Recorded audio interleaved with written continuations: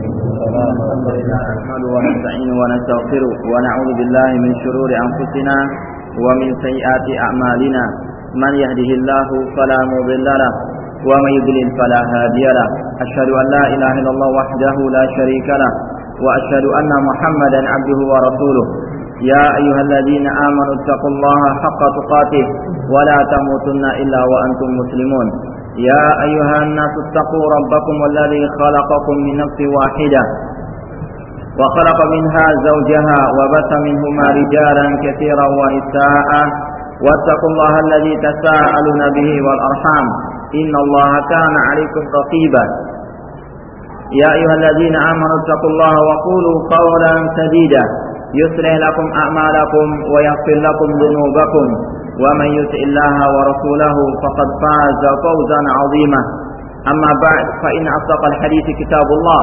وخير الهدي هدي محمد صلى الله عليه وسلم وشر الأمور محدثاتها وكل محدثة بدعة وكل بدعة ضلالة وكل ضلالة في النار. Ikhwani fillah rahimani wa rahimakumullah. Kita lanjutkan kembali kajian Ushul Sunnah oleh Imam Ahmad rahimahullah dengan ta'liq atau komentar Syekh Al-Walid hafizahullah. Sekarang kita masuk pada poin yang ke-14 tentang prinsip-prinsip akidah Ahlussunnah, yaitu qala Imam Ahmad wal imanu birru'yati yaumal qiyamah kama ruya an Nabi sallallahu alaihi wasallam minal ahadithi as-sihah. Kata Imam Ahmad, termasuk prinsip Ahlussunnah adalah beriman dengan adanya ar-ru'yah, yaitu melihatnya kaum muslimin, kaum mukminin kepada wajah Allah Subhanahu wa taala pada hari kiamat kelak, yaitu tepatnya di surga. Sebagaimana yang diriwayatkan dari Nabi SAW di dalam hadis-hadis yang sahih. Ini termasuk prinsip Ahlussunnah wal Jamaah yang selalu dibawakan oleh para ulama dalam kitab-kitab akidah mereka, yaitu keyakinan bahwasannya orang-orang beriman melihat Allah, melihat wajah Allah pada hari kiamat kelak. Yang pertama yang perlu kita sampaikan di sini, kalau kita sebutkan Allah punya wajah, sebagaimana dalam ayat yang lain, wa yabqa wajhu rabbika dzul jalali wal ikram, maka tetaplah wajah Rabbmu, maka tidak boleh kita menyamakannya dengan wajah makhluknya. Kita katakan laisa kamitslihi syai'un wa huwas samiul basir. Tidak ada yang serupa dengan Allah sesuatu apapun, dan Dia Maha mendengar lagi Maha mengetahui. Allah punya wajah namun tidak sama dengan wajah makhluknya. Dan termasuk kenikmatan yang paling besar pada hari kiamat di surga adalah kenikmatan melihat wajah Allah Subhanahu wa taala. Ini adalah kesepakatan Ahlussunnah wal Jamaah berdasarkan hadis dari Nabi SAW dan juga sabda beliau yang dikatakan oleh para ulama, hadis-hadis tentang melihatnya kaum mukminin wajah Allah pada hari kiamat di surga kelak itu derajatnya mutawatir. Artinya banyak diriwayatkan oleh para sahabat. Bahkan dikatakan lebih dari 20 orang sahabat meriwayatkan hadis-hadis tentang melihatnya kaum mukminin wajah Allah Subhanahu wa taala pada hari kiamat kelak. Sekarang kita akan bacakan dalil-dalilnya. Li adillatin katsiratin. Banyak sekali dalil-dalil yang menunjukkan akan prinsip yang satu ini. Di antaranya firman Allah dalam surat Yunus ayat yang ke-26. Allah berfirman, lilladzina ahsanu al-husna wa ziyadah.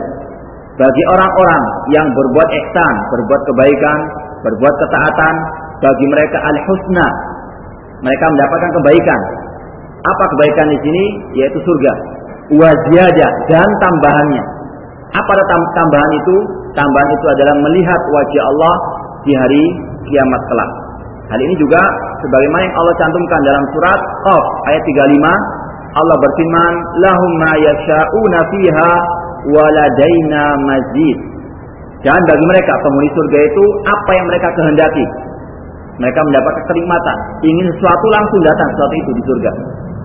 Dan waladaina mazid, dan kami masih punya tambahan kenikmatan untuk mereka penghuni surga. Kenikmatan tambahan itu adalah melihat wajah Allah Subhanahu wa taala. Wa qad fassara an-nabiy sallallahu alaihi wasallam az-ziyadah al-mazkurata fil ayah bi annaha ru'yatul mu'minin rabbahum yaumal qiyamati. Dan sungguh Nabi sallallahu alaihi wasallam telah mentafsirkan sendiri apa arti az-ziyadah itu. Tambahan itu dalam ayat. Bahwasanya tambahan itu artinya ru'yatul mu'minin.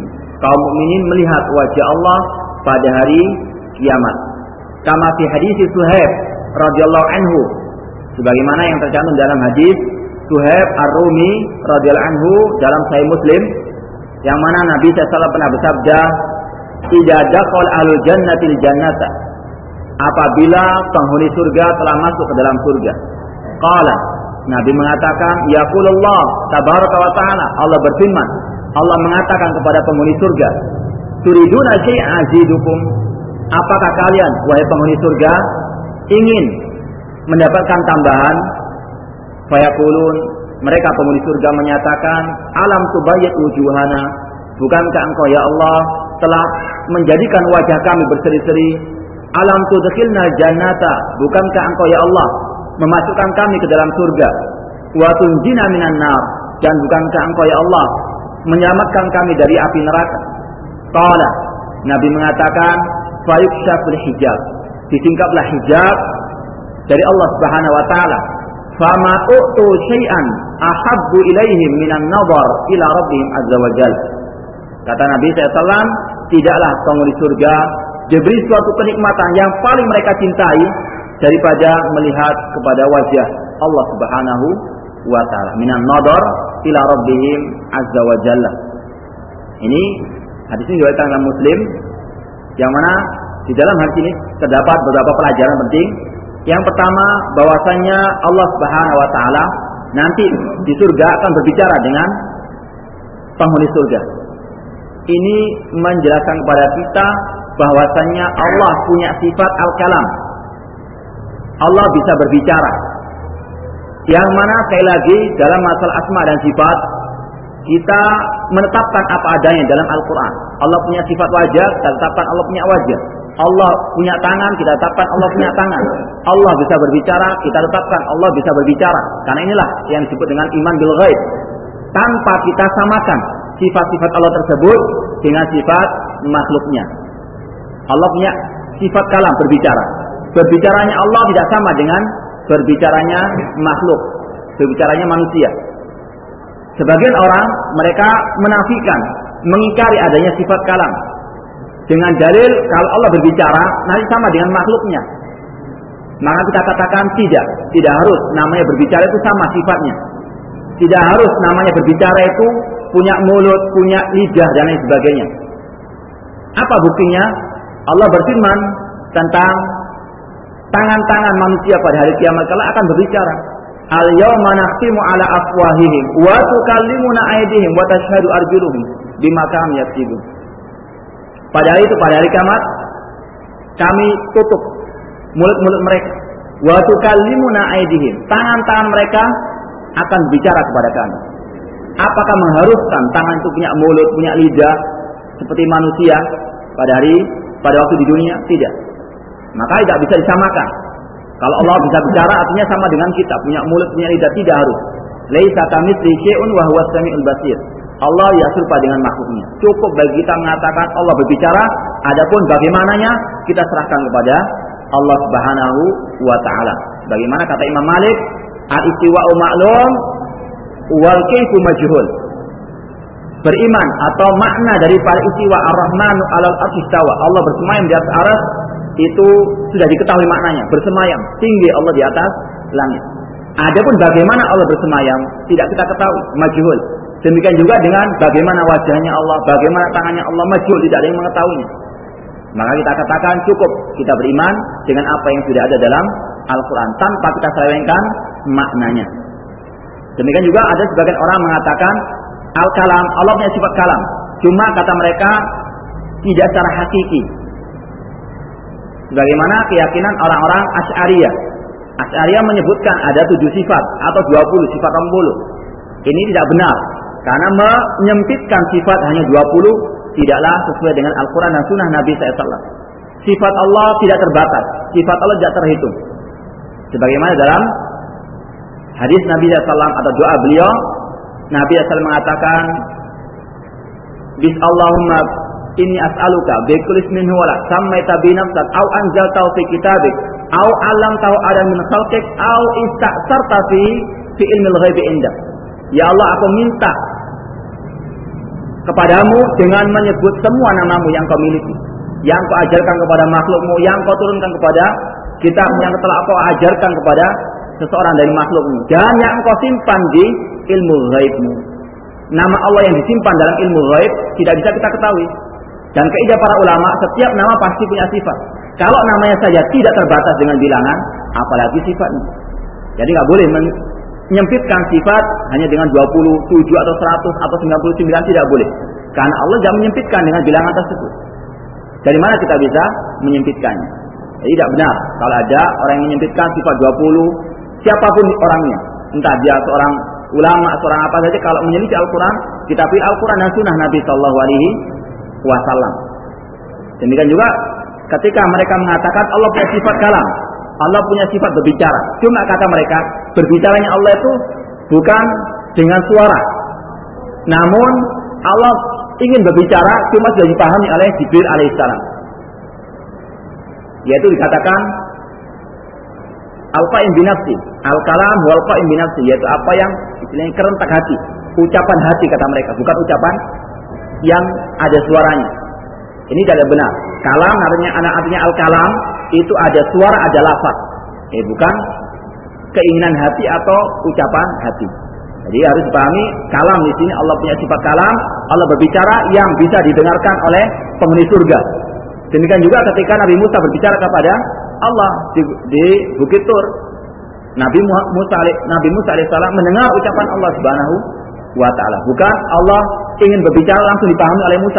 Allah berbicara dengan suara yang didengar oleh Nabi Musa alaihissalam. Ini adalah akidah Ahlussunnah wal Jamaah tentang sifat kalamullah. Kemudian di antara hal yang bisa kita petik dari pelajaran tadi, bahwasanya penghuni surga mereka diberi oleh Allah Subhanahu wa taala kenikmatan, yaitu melihat wajah Allah Subhanahu wa taala tanpa ada hijab. Fayukshaf al-hijab, disingkapkan hijab, yaitu penutup yang menutupi wajah Allah Subhanahu wa taala. Ini harus kita yakini bersama. Kemudian di antara dalilnya juga firman Allah Subhanahu wa taala dalam surat Al-Qiyamah ayat ke-22 sampai 23. Allah berfirman, wujuhu yawma idzin nadhirah ila rabbiha nadhiratun. Pada hari itu, pada hari kiamat, pada waktu di surga, wajah-wajah orang-orang beriman berseri-seri. Kenapa ila rabbiha nadhirah? Kepada Rabb-nya lah mereka melihat. Ini jelas-jelas. Ila rabbiha nadhirah, kepada Rabb-nya lah mereka melihat. Namanya melihat ya dengan kedua mata mereka, kedua mata penghuni surga, bukan melihat dengan mata hati. Kemudian juga dikuatkan oleh sabda Nabi sallallahu alaihi wasallam yang lainnya, innakum satarawna rabbakum yaumal qiyamati kama tarawna hadzal qamara la tudamuna fi ru'yatihi. Riwayat Bukhari wa Muslim muttafaqun alaih.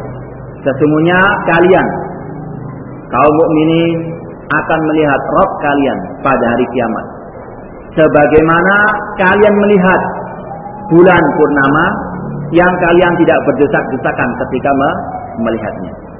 Nabi jelas-jelas mengatakan innakum satarawna rabbakum, kalian akan melihat Rabb kalian ya dengan kedua mata kalian sebagaimana kalian melihat bulan ketika purnama. Artinya ketika mereka penghuni surga melihat Allah, melihat dengan jelas sekali, tidak sama-sama, tidak tertutup oleh awan, tidak tertutup oleh hijab, terang benderang sebagaimana manusia melihat bulan di kala purnama. Ini jelas-jelas terdapat penetapan sifat ru'yatur Rabb, Allah bisa dilihat pada hari kiamat kelak. Ai ru'yatul mu'minin rabbahum yaumal qiyamah. Kemudian di sini dikatakan ahaditsuha mutawatiratun. Hadis-hadis tentang ru'yatur Rabb, kaum mukminin melihat Allah Subhanahu wa taala itu hak. Artinya Allah Subhanahu wa taala bisa dilihat pada hari kiamat kelak. Dan hadis-hadisnya mutawatir. Artinya mutawatir itu diriwayatkan oleh banyak perawi-perawinya.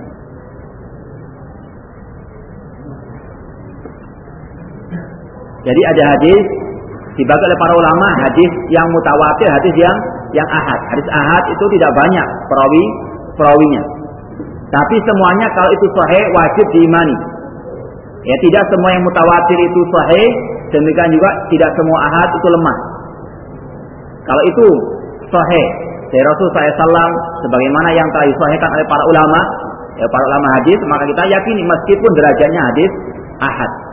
Ya, karena sebagian kelompok yang menisbatkan kepada Islam, mereka mengatakan kalau hadis ahad itu tidak bisa diterima dalam masalah akidah.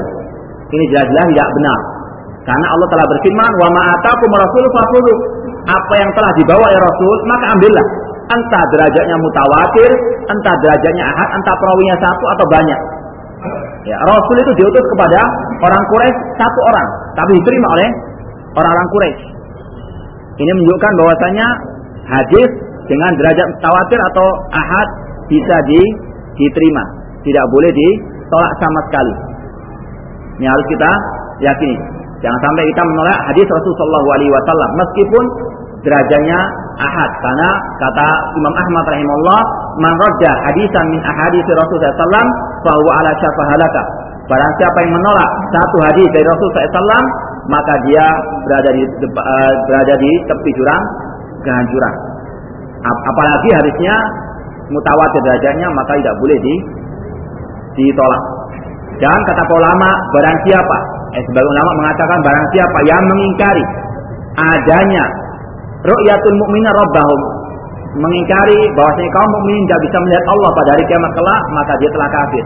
Karena apa? Karena menolak banyak ayat-ayat Al-Quran, menolak banyak hadis-hadis Rasulullah SAW yang berkaitan, yang menetapkan adanya hal ini. Dan mereka juga mengatakan barang siapa yang menolak adanya penglihatan kaum mukminin terhadap Allah Subhanahu wa taala pada hari kiamat kelak, diharamkan baginya untuk melihat Allah pada hari di surga kelak. Ini sebagai ancaman barang siapa yang mengingkari hal ini, karena masalah-masalah akidah yang berkaitan dengan Al-Quran dan Sunnah Nabi Sallallahu Alaihi Wasallam. Kemudian juga Nabi SAW telah mengajarkan kepada kita dalam doa beliau. Nabi SAW mengatakan, "As'aluka lazzatan nazar ila wajhika." Ya Allah, aku minta kepadamu lazzatan nazar, kenikmatan, kelezatan melihat kepada wajahmu. Hadis riwayat Nasai dengan sanad yang sahih. Jadi kita sudah diajarkan oleh Nabi SAW untuk meminta kepada Allah agar diperlihatkan wajahnya pada hari kiamat kelak, itu di surga. Ini jelas-jelas adanya orang-orang beriman yang melihat Allah pada hari kiamat. Dan masih banyak lagi hadis-hadis atau ayat-ayat yang lain yang berkaitan dengan masalah ru'ya ini. Di antaranya dalam surat Al-Mutaffifin, "Kalla innahum ar-rabbihim yawma idzin lamahjubun." Sesungguhnya tidak, yaitu orang-orang kafir akan dihalangi dari melihat Rabb mereka. Kata Imam Asy-Syafi'i rahimahullah, kalau orang-orang kafir tidak diperlihatkan wajah Allah pada waktu hari kiamat kelak, yaitu di surga, kata mereka di neraka. Orang kafir tidak diperlihatkan wajah Allah Subhanahu wa taala, maka kebalikannya orang beriman akan diperlihatkan oleh Allah Subhanahu wa taala wajahnya. Ini yang berkaitan dengan melihatnya orang-orang beriman di surga. Itu tetap dan wajib untuk kita yakin. Cuma dalam masalah ar-ru'ya, para ulama membagi ru'ya, melihat itu ada 3 macam. Ru'yatul basar, melihat dengan mata kepala. Kemudian ru'yatun qalbiyah, melihat dengan mata hati. Melihat dengan mata hati. Kemudian yang ketiga, ru'yatun manamiyah, melihat dalam mimpi. Nah, 3 hal ini diperinci oleh para ulama tentang apakah orang itu bisa melihat Allah dengan ketiga-tiganya. Kalau ru'yatun basariyah, ini dibagi lagi oleh para ulama, melihat Allah dengan mata kepala, itu dibagi oleh para ulama ada 4 tempat. Yang pertama di dunia. Kalau di dunia dalam keadaan terjaga, manusia tidak bisa seorang pun melihat Allah Subhanahu wa taala. Ini kesepakatan para ulama ahli sunnah. Di antaranya yang diucapkan oleh Imam Ibn Abil Is Al-Hanafi dalam kitab beliau Syarh Al-Aqidah Tahawiyah, beliau mengatakan wattafaqatil ummah ala annahu la yarahu ahadun fid dunya bi'ainaihi.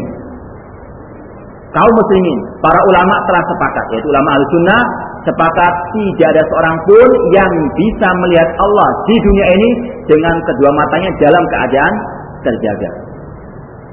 Ini merupakan ijma ulama, ijma'nya kaum muslimin. Begitu juga Imam Al-Barbahari dalam kitab beliau Syarh Sunnah, beliau mengatakan wa man za'ama annahu yara rabbahu fi dari dunya fa huwa kafirun billahi azza wajalla.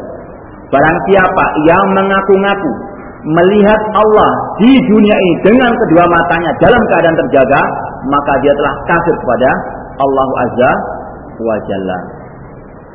Apa dalilnya? Dalilnya di antaranya kisah Musa alaihissalam. Walamma jaa Musa limiqatina wa kallamahu rabbuh qala rabbi arini anzur ilaik qala lan tarani. Ingatlah ketika Musa datang, walamma jaa Musa limiqatina ke Bukit Tur dan Rabb-nya berbicara kepadanya. Ini sifat kalam, Allah berbicara kepada Nabi Musa. Nabi Musa mengatakan qala rabbi, wahai Rabbku, arini, tunjukkanlah kepadaku, anzur ilaika, aku ingin melihat kepadamu. Apa jawaban Allah? Lan taron, engkau tidak akan bisa melihat aku.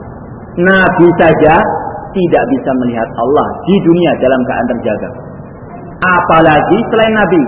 Entah dia wali, entah dia kiai, entah dia ulama, entah siapapun, tidak bisa melihat Allah dalam keadaan terjaga dengan kedua matanya. Ru'yatul basariyah di dunia tidak bisa.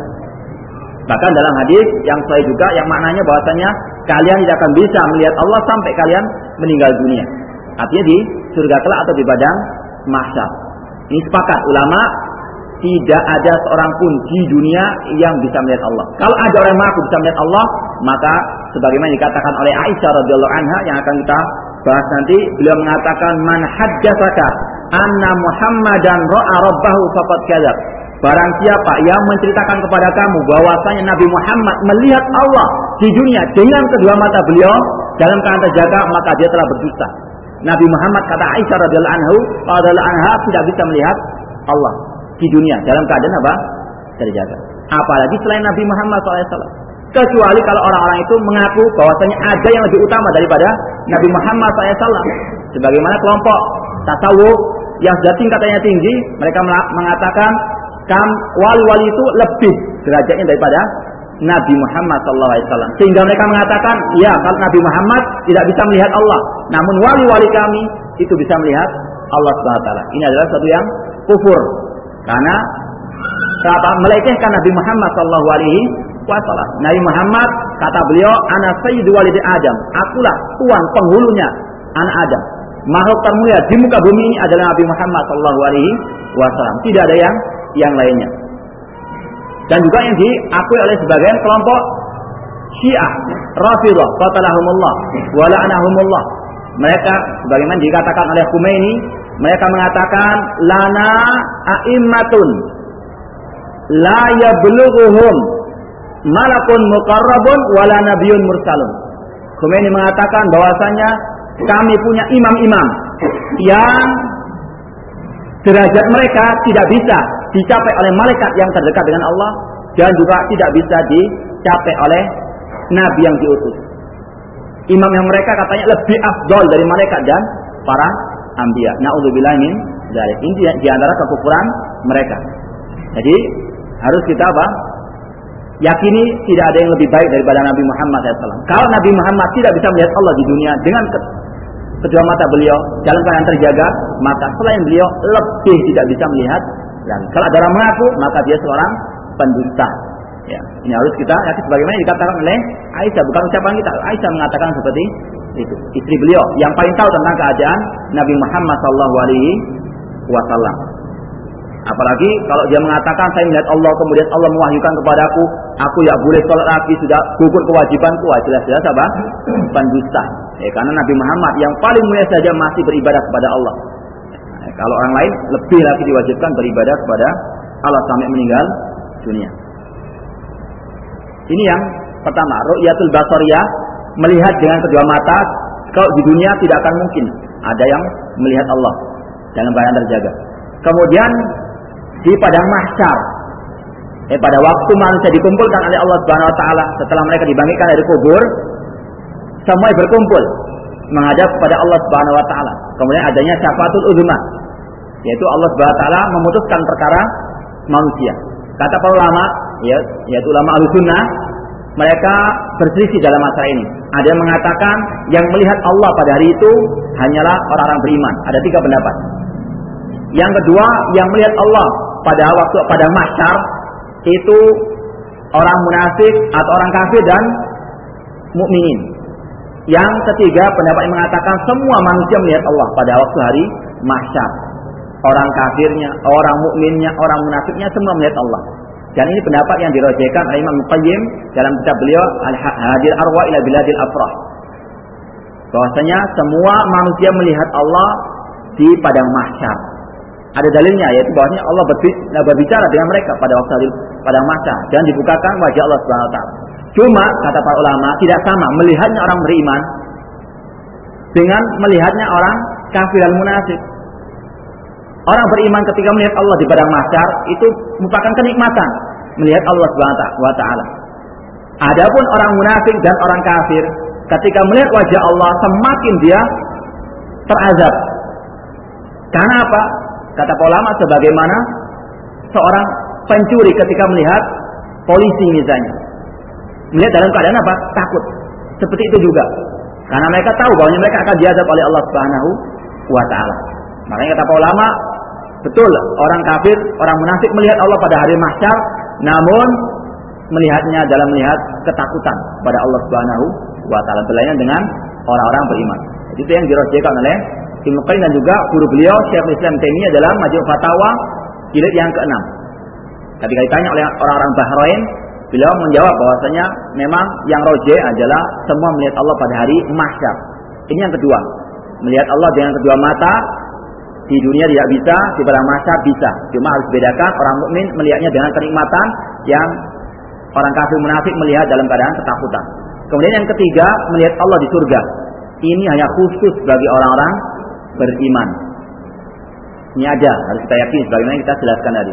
Kemudian yang keempat, melihat Allah di neraka, ini tidak ada dalilnya sama sekali. Jadi yang bisa hanya di surga dan di padang mahsyar. Di dunia maupun di neraka tidak ada, istilahnya tidak akan mungkin orang bisa melihat Allah Subhanahu wa taala. Ini yang berkaitan dengan ru'yatul basariyah, melihat dengan kedua mata. Yang kedua, di antara bentuk penglihatan, melihat dengan mata hati. Ini ada artinya melihat dengan mata hati, yaitu dia tahu tentang Allah Subhanahu wa taala, tahu tentang nama-nama Allah, tahu tentang sifat-sifat Allah, itu berakidah yang benar. Tahu akidah yang benar, belajar akidah yang benar, sehingga tahu tentang zatnya Allah Subhanahu wa taala. Artinya mengenal zatnya Allah lewat Al-Qur'an dan hadis dari Nabi sallallahu alaihi wasallam. Bukan lewat al-kasyf, penyingkapan, bukan. Namun melihat, belajar ilmu dari Al-Qur'an dan sunnah Nabi sallallahu alaihi wasallam. Itu artinya mengenal Allah Subhanahu wa taala. Makanya Syekhul Islam Muhammad bin Abdul Wahhab rahimahullah mengatakan, "I'lam rahimakallah annahu yajibu alaina ta'allum arba'i masail." Kata beliau, wajib bagi kalian, bagi kita semuanya untuk belajar, untuk mengenal 4 hal. Di antaranya al-ilmu, tentang ilmu. Apa ilmu yang dimaksud di sini? Wa huwa ma'rifatullah wa ma'rifatu nabiyhi wa ma'rifatul Islam bil adillah. Yaitu mengenal Allah. Mengenal Allah dengan apa? Dengan ayat-ayat Al-Qur'an, bukan dengan penyingkapan.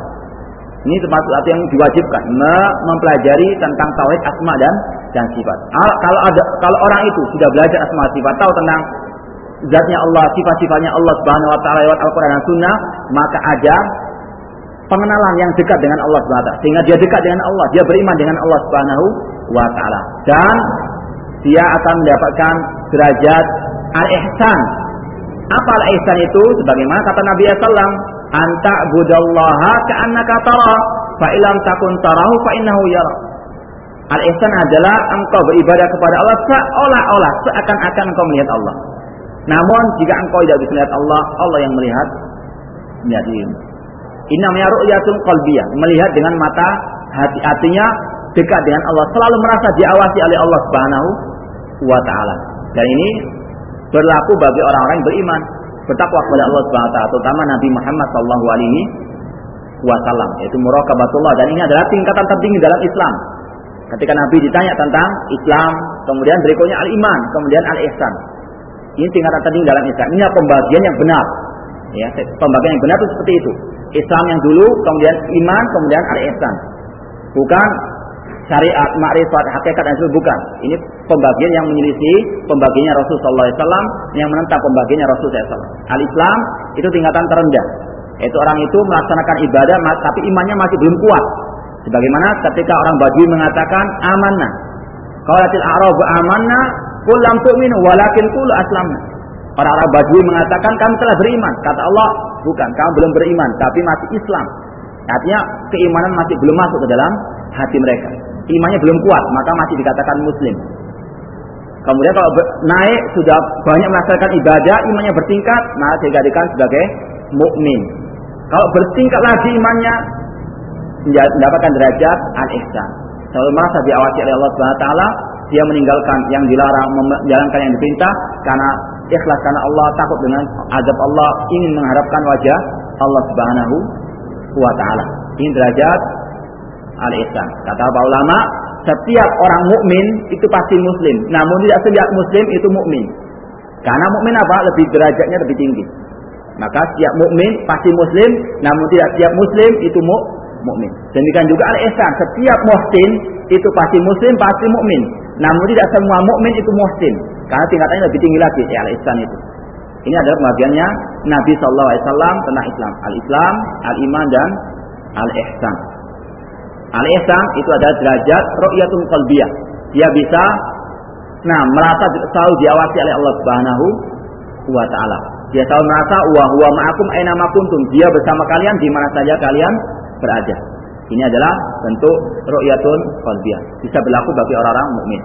Kemudian yang ketiga, ru'yatun manamiyah. Melihat Allah dalam keadaan mimpi. Ini kata para ulama bisa terjadi, mungkin terjadi bagi orang-orang yang beriman. Karena apa? Ada dalilnya dari Nabi sallallahu alaihi wasallam. Cuma syaratnya tidak ada istilah diberi wahyu, karena wahyu sudah terputus dengan kematiannya Nabi Muhammad sallallahu alaihi wasallam. Ada orang sebagian mengatakan, aku telah melihat Allah, atau Allah telah membisikkan kepadaku bahwasanya ini halal ini haram, padahal sudah ada dalam Al-Quran yang menyelisihinya.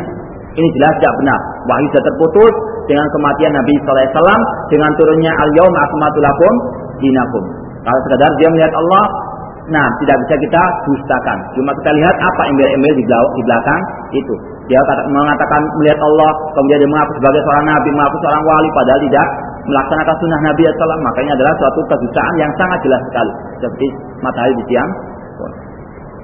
Ini tentang masalah pembagian ru'yah. Kita ulangi lagi, ru'yah itu ada 3 bentuk. Ru'yatun basariyah, melihat dengan kedua mata dalam keadaan terjaga, melihat dengan mata hati, melihat dalam keadaan mimpi. Yang pertama dibagi lagi menjadi 4 tempat, di dunia, di padang mahsyar, di surga, dan di neraka. Yang 2 bisa ditetapkan, yaitu di surga dan di padang mahsyar. Adapun di dunia dan di neraka tidak akan mungkin ada seorang pun bisa melihat Allah Subhanahu wa taala. Sekarang kita lanjutkan poin berikutnya. Wa anna nabiyya sallallahu, ini masih berkaitan dengan ru'yah. Wa anna nabiyya sallallahu qad ra'a rabbahu.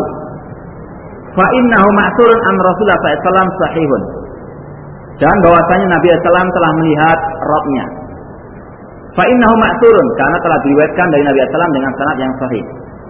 Rawahu Qatadah an Ikrimah an Ibn Abbas, diriwayatkan Qatadah dan Ikrimah dan Ibn Abbas radhiyallahu anhuma, dan diriwayatkan pula oleh Al-Hakam bin Aban an Ikrimata an Ibn Abbasin wa rawahu Ali bin Zaid an Yusuf bin Miran an Ibn Abbas. Ini adalah sanad para ulama.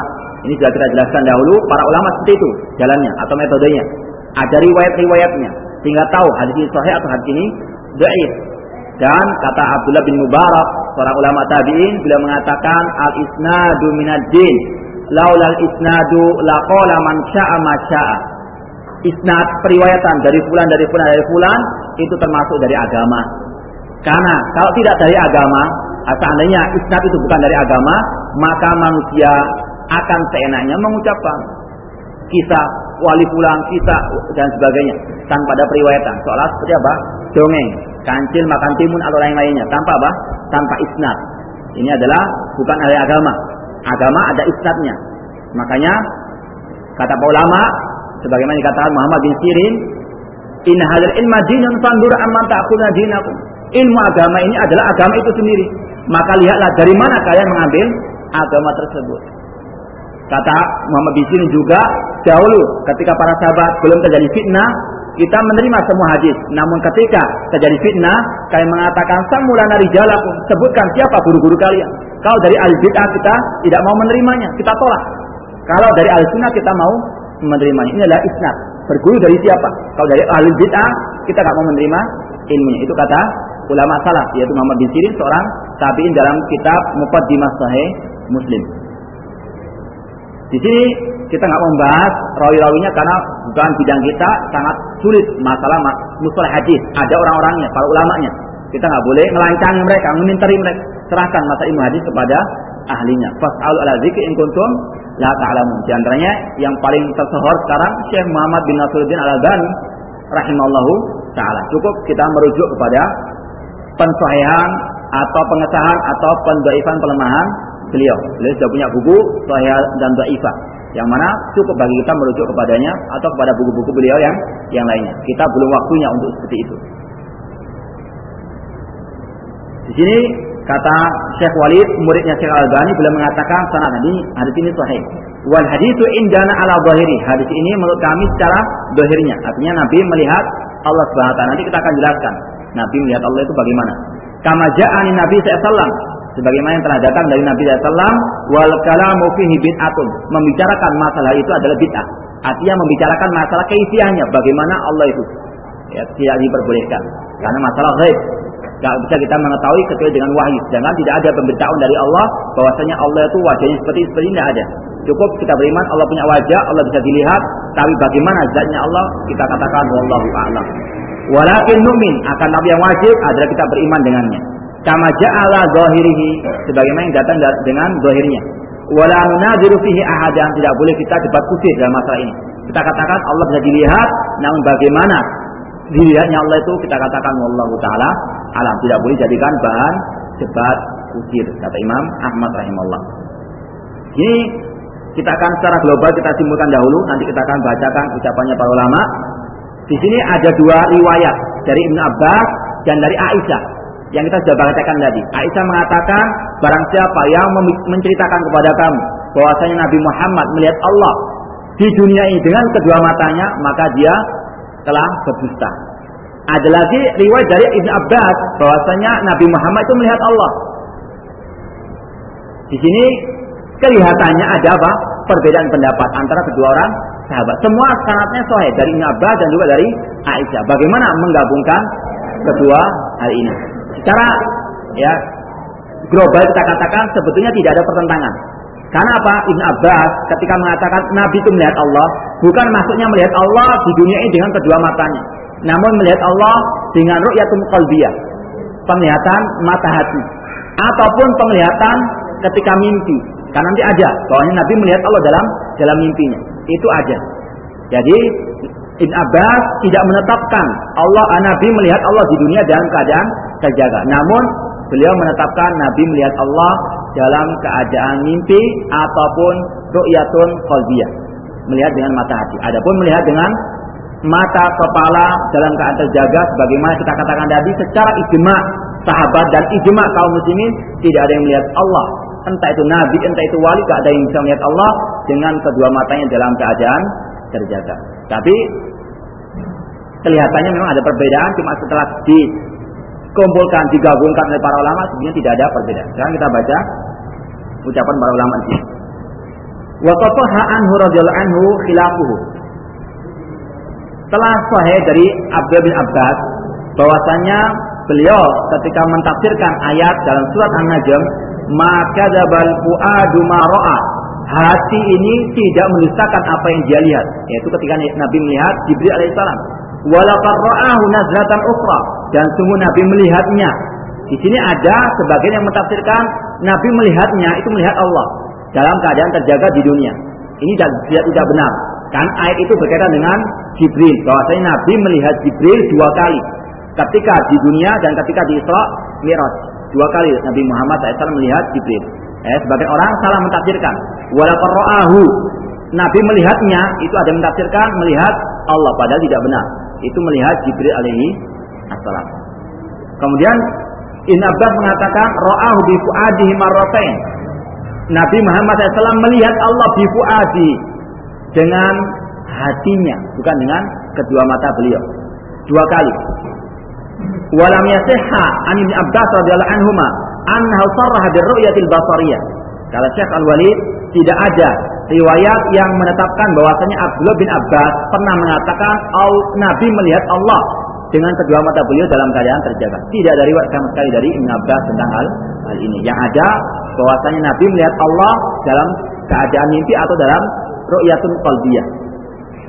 Bal atlaqa ru'yata fi ba'd riwayati anhu. Memang ada sebagian riwayat dari Ibn Abbas yang mengatakan bahwasanya Nabi melihat Allah. Titik. Tidak dijelaskan melihat Allah dengan apa? Dengan hatinya atau dengan kedua matanya. Namun ada riwayat yang menjelaskan hal itu, yaitu melihat dengan kedua hatinya. Jadi inilah para ulama. Mereka tidak mau mengambil sepotong-sepotong, tidak mau mengambil sebagian, meninggalkan sebagian yang lain. Ini berlainan dengan al-bid'ah.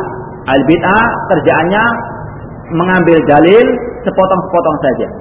Fawailul lil musallin, titik diambil, ya, tanpa melanjutkan yang lainnya.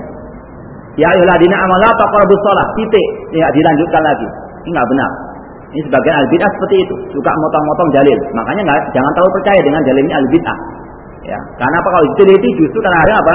Entah diselewengkan maknanya, entah dipotong.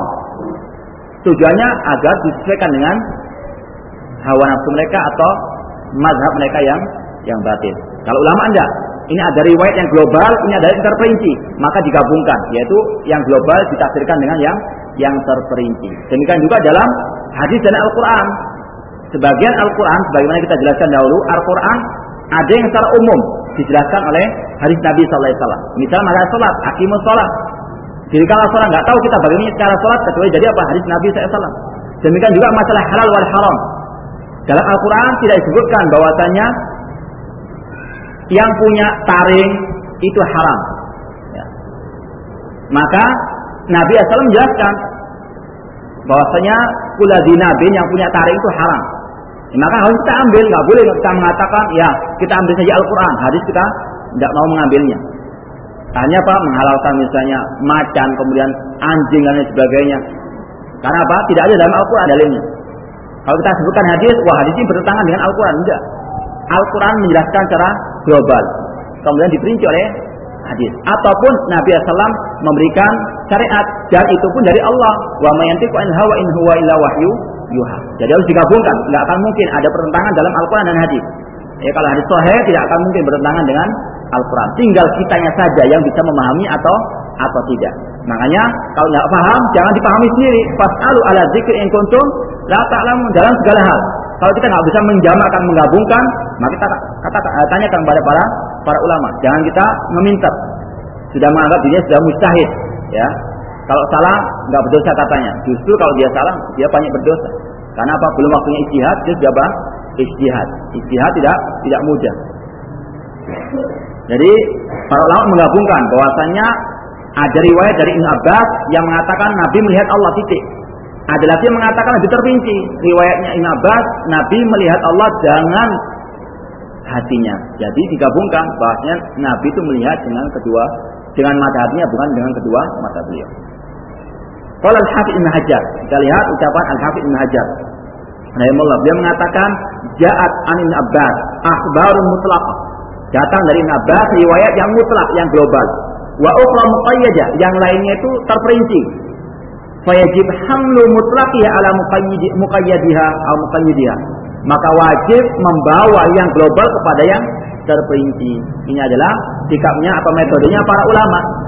Membawa yang mutlak, yang global kepada yang terperinci untuk menggabungkan dua riwayat yang sama-sama sahih, bukan mengambil sebagian menolak sebagian yang lain, tidak. Wa yaqulu aidan Ibnu Hajar Al-Asqalani, pengarang kitab Fathul Bari Syarah Sahih Bukhari, bila mengatakan juga yumkinul jam'u baina isbatin Abbas wa nafi Aisyah.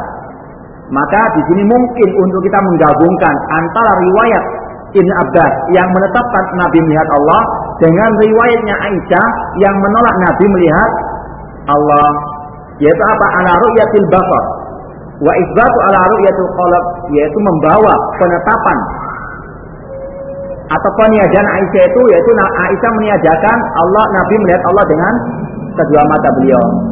Sedangkan penetapan Ibnu Abbas bahwasanya Nabi melihat Allah dengan mata hatinya. Jadi intinya Nabi tidak bisa melihat Allah di dunia ini dalam keadaan terjaga dengan kedua mata beliau, namun beliau hanya bisa melihat Allah dalam hati beliau, yaitu dengan mengenal Allah, lebih dekat dengan Allah pengetahuannya. Tsummal murad bi ru'yatil fuad ru'yatul qalb. Yang dimaksud ru'yatul fuad adalah ru'yatul qalb, penglihatan dengan mata hati. La mujarradu hasulil ilmi, bukan sekedar mengetahui, namun mengenal Allah lebih dekat. Di anna Rasulullah kana aliman billahi ala dawam, karena Nabi sallallahu mengenal Allah atau tahu tentang Allah secara terus menerus. Kemudian qala Syekhuna fi ta'liq al-hadits Ibnu Abbas fi ru'yatil fuad. Kemudian kata Syekh kami yaitu Syekh Al-Albani rahimahullah dalam komentar beliau terhadap riwayat Ibnu Abbas, yang mana Ibnu Abbas mengatakan Nabi melihat Allah dengan mata hati beliau. Qultu hadza ma'aqani mauqufan. Ini derajatnya mauquf. Hadis mauquf adalah hadis yang sampai kepada para sahabat. Yang sampai kepada Nabi itu namakan hadis al-marfu'. Fa inna mafhumahu annahu lam yarahu bi'ainihi. Kata Syekh Al-Albani rahimahullah, sesungguhnya Ibnu Abbas mengatakan Nabi melihat Allah bukan dengan kedua mata beliau. Fala yukhalif hadis Aisyah fil bab. Maka ucapan Ibnu Abbas ini tidak memiliki ucapannya Aisyah radhiyallahu anha alladhi sarahat fihi bi nafiy ru'ya, yang mana Aisyah meniadakan penglihatan Nabi dengan kedua mata beliau. Li'anha ta'ni ru'yatul ain, karena Aisyah mengatakan barang siapa yang menceritakan kepada engkau bahwasanya Nabi Muhammad melihat Allah dengan kedua mata beliau, maka dia telah berdusta. Ini yang betul, tidak ada yang melihat Allah dengan kedua matanya. Wa mithlu hadis Abi Dzar qalat, demikian juga dengan hadis Abi Dzar, dia mengatakan sa'atu Rasulullah hal ra'aita rabbak.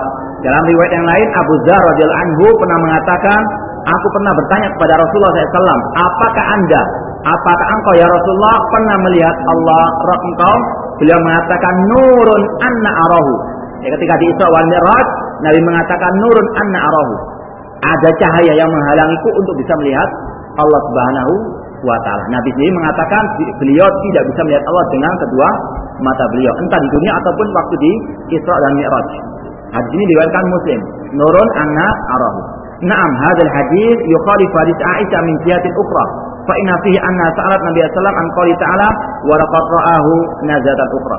Insyaallah kita akan lanjutkan pembahasan ini pada minggu yang akan datang. Kemudian sebelum saya lupa, saya umumkan amat dari Ustaz Mubarak hafizahullah. Beliau mungkin tidak bisa mengisi pengajian besok hari Rabu di Mahfur ataupun hari Kamis di masjid ini karena beliau ada kesibukan, ada udzur. Sekali lagi beliau tidak bisa mengisi pengajian pada hari Rabu besok dan Kamis berikutnya. Untuk minggu ini saja beliau tidak bisa karena ada udzur. Wallahu taala alam wa akhu da'wana alhamdulillahi rabbil alamin.